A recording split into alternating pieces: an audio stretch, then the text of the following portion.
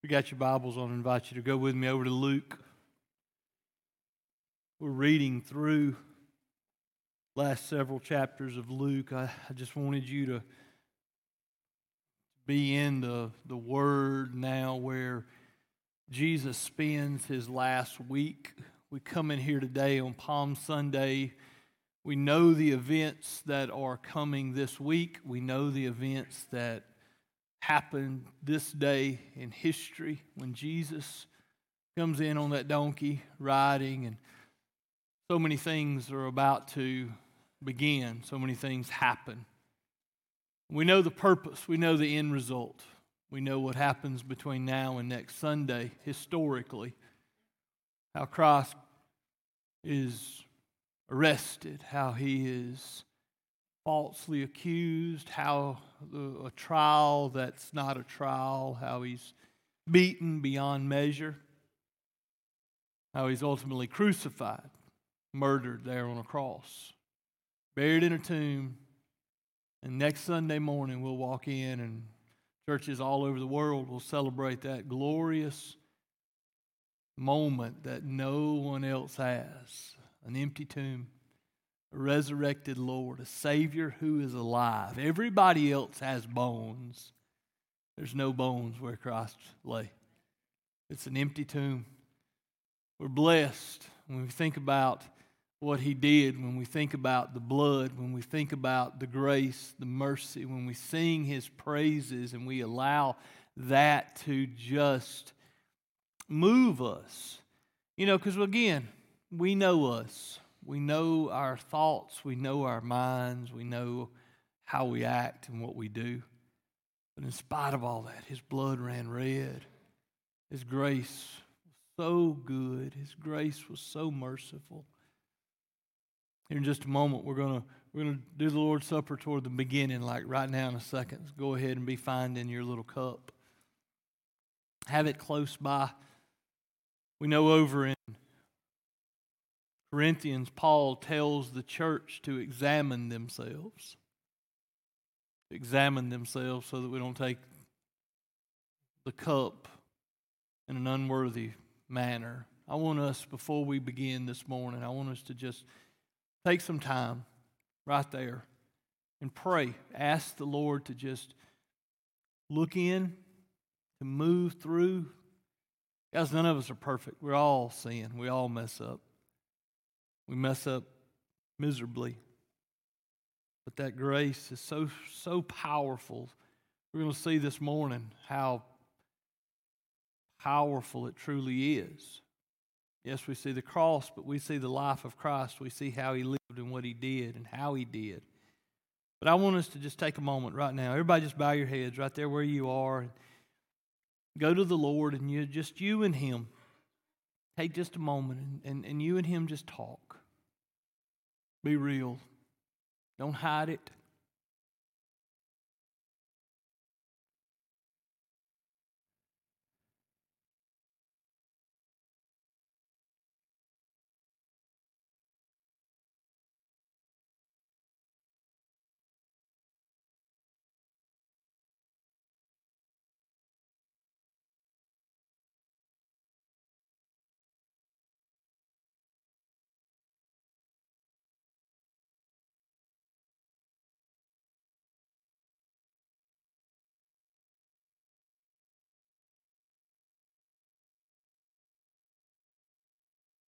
Father God in heaven, as we sit quietly and look at our lives and talk to you about them. God, you're aware of all things. There's nothing secret. There's nothing hidden. God, we don't deserve your goodness. We don't deserve your grace. We think about Palm Sunday and what Christ did for us this coming week. God, and then we sit here and look at ourselves, our thoughts, our actions, our attitudes. God, have mercy on all of us. God, just have mercy on all of us. Thank you, Jesus, for your obedience. God, we would have never planned it this way. We would have never come up with such an act as sending an innocent man to die for all of us, those that are guilty. God, but that's exactly what you did. Thank you, Lord. Forgive us of our sins. Forgive us of our, God, we wander, we stray. These tongues, these eyes, this flesh, all the prides of life. Lord, please, God, please forgive us. God, as we look at what Christ you did for us, as we look at and we remember back, as we take time to remember, and in remembrance of you, God, honor the blood that you shed for us, the body that was broken there on Calvary's tree for us. God in heaven, we give you praise this morning. God, you are holy, holy, holy. You are worthy of all praise, worthy of all glory. You are perfect. You are mighty and powerful. You are so good. You are infinitely good. You are infinitely holy. God, we give you our lives. We give you everything that we are. We surrender ourselves to you. We surrender our wants, our thoughts, our hearts, our minds, our lives to you, God. We pray this in Jesus' name. Amen. Over in Luke chapter 22, we read, beginning in verse 7, we read the story that brings us to the place to where Christ had the supper there with his disciples, his closest inner circle. And we know where this is headed. You've read. You know where this goes. This all heads to the cross. This heads to an empty tomb. This heads to a resurrected Savior and an ascended Lord who is seated at the right hand of the Father. But in this, he tells us to do this in remembrance of him. This is how it happened. It says, then, verse 7, then came the first day of unleavened bread, of which the Passover lamb had to be sacrificed. And Jesus sent Peter and John, saying, go and prepare the Passover for us, so that we may eat it. They said to him, where do you want us to prepare it? And he said to them, when you have entered the city, a man will meet you carrying a pitcher of water. Follow him into the house that he enters. And you shall say to the owner of the house, the teacher says to you, where is the guest room in which I may eat the Passover with my disciples? And he will show you a large furnished upper room. Prepare it there. And they left and found everything just as he had told them. And they prepared the Passover. When the hour had come, he reclined at the table and the apostles with him, and he said to them, I have earnestly desired to eat this Passover with you before I suffer. For I say to you, I shall never again eat it until it is fulfilled in the kingdom of God. And when he had taken a cup, he had given thanks, and he said, take this and share it among yourselves. For I say to you, I will not drink of the fruit of the vine from now on until the kingdom of God comes. And when he had taken some bread, he gave thanks, and he broke it, and he gave it to them, saying, this is my body, which is given for you. This morning, everybody take your cup. This morning, symbolic of exactly where we are in Scripture. Symbolic of exactly what Christ did. Take it and just tear back the tiny, thin, clear piece on top. Be very careful. Pull out that wafer. Symbolic. Only a wafer, y'all, but symbolic of what Christ was doing right here, representing his body that he gave freely there on Calvary. We know how it worked. We know what happened. We know how his body, he was tried and he was beaten merciless. No compassion was shown on Christ. When he rode in, he looked out over the city and he wept. And yet there was no weeping for him. They beat him to the end of himself. This is symbolic of the body that was broken there on Calvary for you. We do this, Scripture says, he says there, continue on reading, he says, I say to you, I will not drink. And when he had taken some bread and given thanks, he broke it and gave it to them, saying, this is my body, which is given for you. Do this in remembrance of him. And in the same way, he took the cup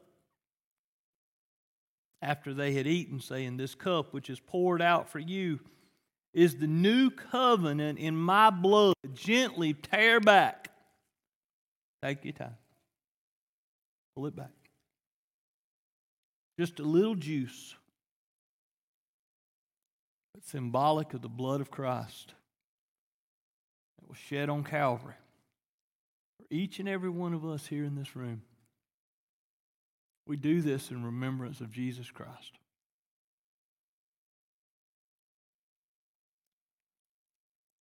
Now let us pray. Father God, thank you.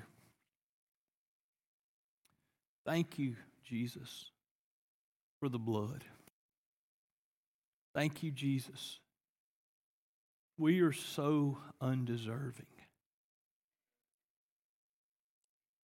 Why us? Why are we born in a place where your word is taught? Why were we, God, blessed with so much? Why we had faithful men and women pour the word into us. Your Spirit drew us to yourself. Why?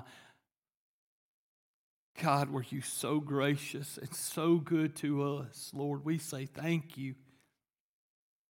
We say thank you. We love you. We praise you. We honor you. We lift up your name. We celebrate your life. This week, as we prepare for what you do, we go ahead and we celebrate your resurrection. We celebrate you. We praise you. We lift our hearts and our minds and our thoughts to you and you alone. You are our Lord and our Savior. You're our Master. You're our King. You have overcome death for us and the grave for us. You have defeated hell and sin. You have paid the penalty for us. We are, yes, beneficiaries. We receive, God, your goodness. God, you're so good. Show us this morning just how good you are. In Jesus' name, amen. Amen. Go with us. I want us to go over to Matthew. I just want to look at something. I mentioned it this past Wednesday. We know it, but we don't think about it. I want us to look at how really good God is. I want us to look at how really good Jesus is. You know, we have to see his life. We have to see in the Word how he acted. As we're reading the Word together, we see how he responds to those when he's being accused of something he did not do. When he's being accused of he's God, and they're after him all the time. Look at something with me. Go to Matthew chapter 26. Matthew 26. I want you to see this morning. Because, here's what people say. Well, there's no way God can forgive me. There's no way God can use me. There's no way God can overlook my sin. There's no way. I want us to look at what Jesus did. In Matthew chapter 26, we see, beginning in verse 14, Judas. And we see the behind the scenes of what happens here. Look at verse 14. Then one of the 12, named Judas Iscariot, went to the chief priest and said, "What are you willing to give me to betray him to you?" Okay? We know what Peter did. All right? We know how Peter says, look, I will fight for you, I will die for you, I will never deny you. And 3 times to 3 little girls before the rooster crowed, Peter denied him. Here, we know the disciples fled. We know all the disciples ran.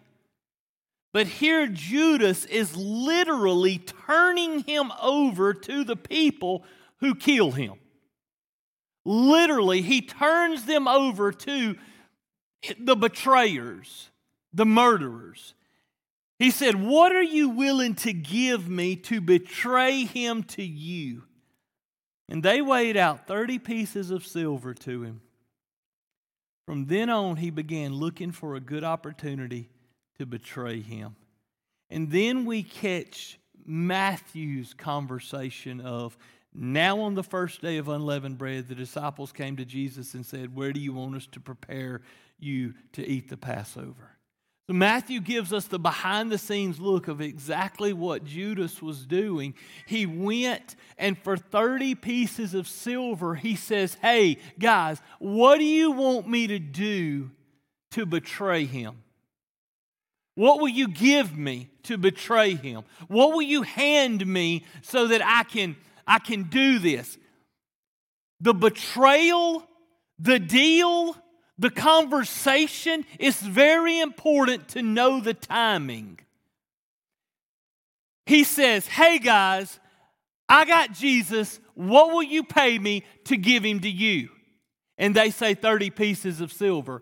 And then, verse 18, go into the city at a certain man and say to him, teacher says, my time is near to keep the Passover at your house with my disciples. And the disciples did as Jesus had directed them, and they prepared the Passover. Now when evening came, Jesus was reclining at the table with the 12. So Judas had already gone and betrayed Jesus. The deal, the set was in already. Go over to John. Look at John.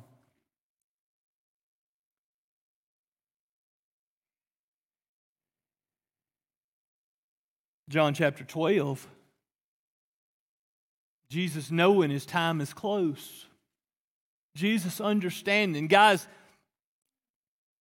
it's easy to say Jesus loves us. It's easy to say God is good.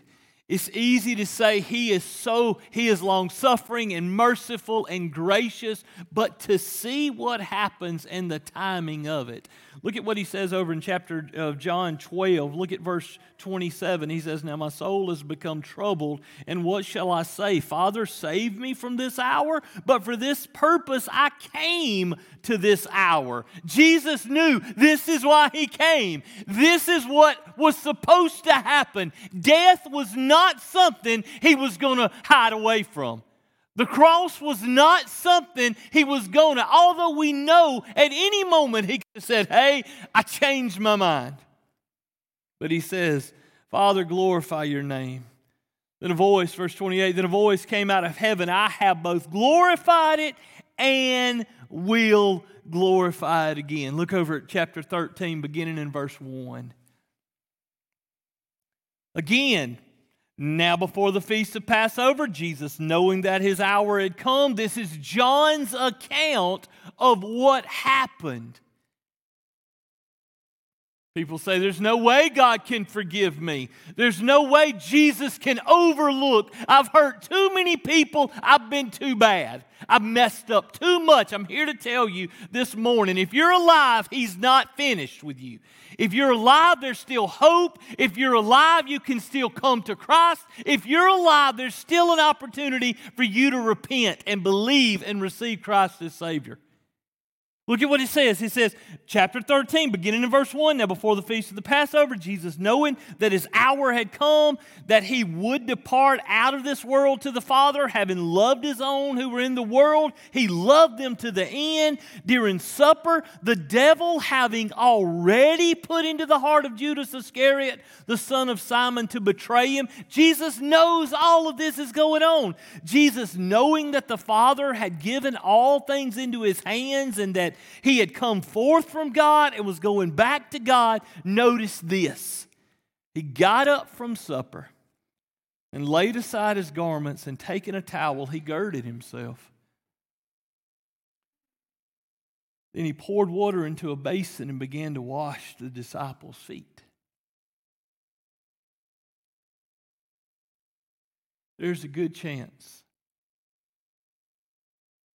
that whenever he went around to Judas,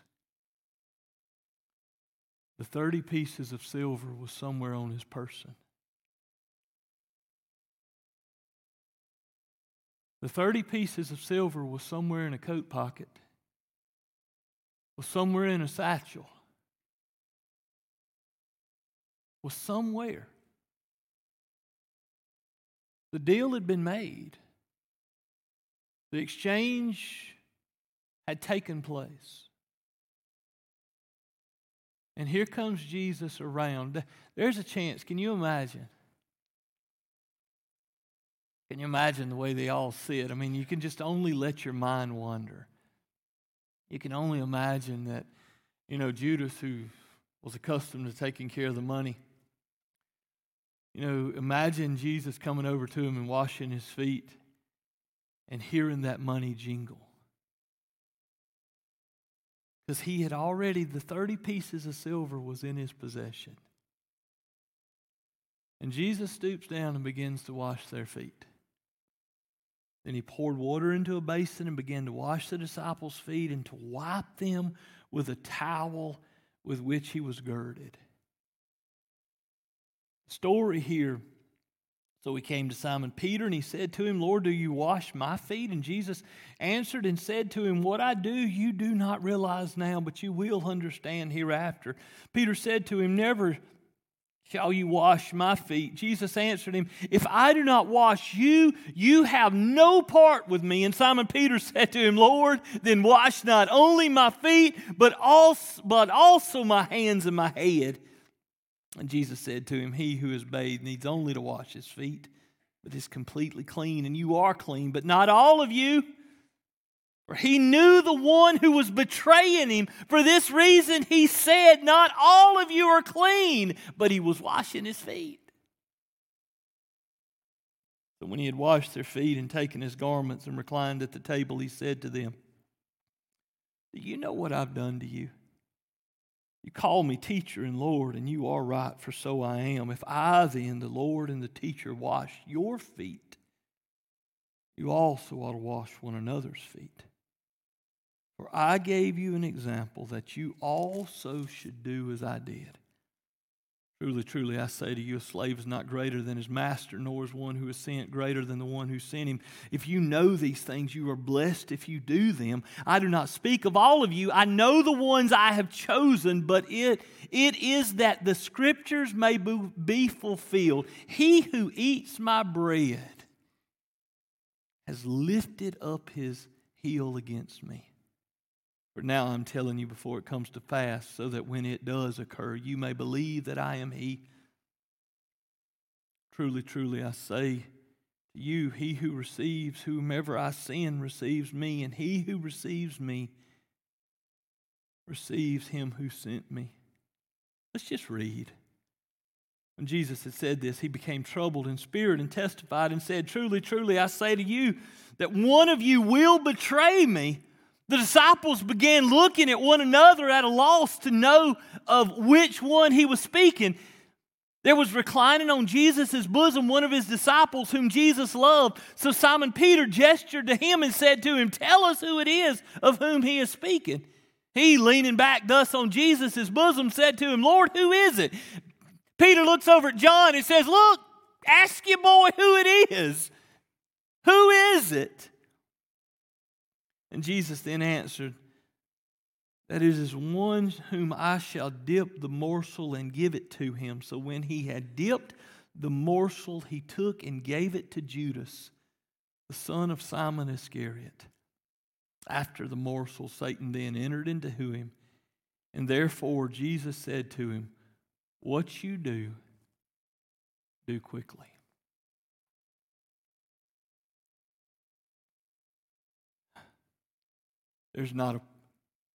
Nobody would have written the script to have sent the innocent to die for the guilty. No one would have written the script that the innocent would sit there and stoop to his knees and serve the guilty. Guys, there's no way you can sit there and look at your life. There's nothing you've done. There's nothing you've done so wretched. There's nothing you've done so that God wouldn't forgive you. If Jesus would literally, knowing the whole time, possibly hearing the money jingle around as they move around in that small room, more than likely, who knows? Hearing the money jingle, the same money that the betrayer had given, blood money. And Jesus washed Judas's feet also. Let me tell you something. If you're alive, there's hope. If you're alive, there's hope. And also, you can take it even further. You can chase that so many different directions. If Jesus could do that, what should we overlook? I mean,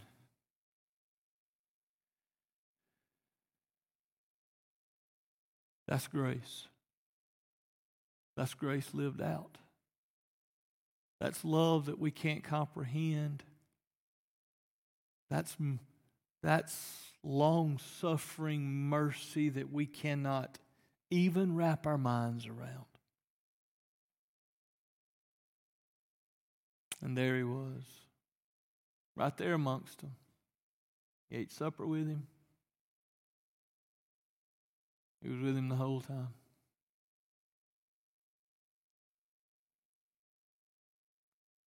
We're blessed. Father God in heaven,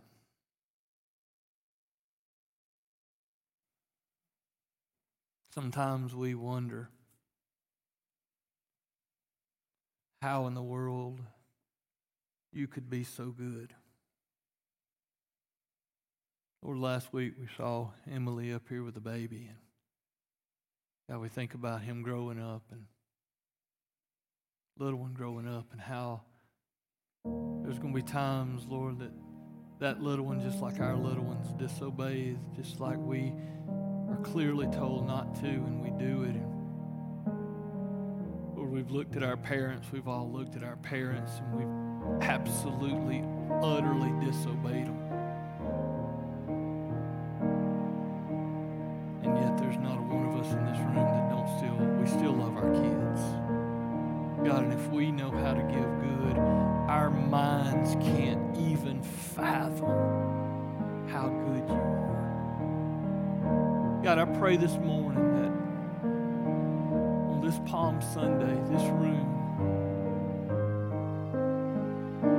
experiences, taste, tries to put themselves in a place, tries to just go to the extent of trying to understand how good you really are. Practical application. If there's a disobedient betrayer, one of your very own turned his back on you, Jesus, and you showed mercy. You showed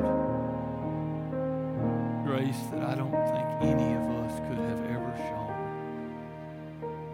Knowing that the person who had turned us over to death was sitting there in our midst, and you didn't just eat with him, you literally washed his feet. God, have mercy on us.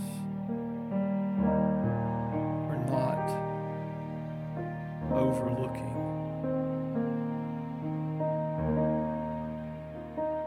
God, things that are far less that have been done to us. God, have mercy on us. God, forgive us. Thank you, Jesus. Thank you for giving us an example. Thank you for being the examples. You are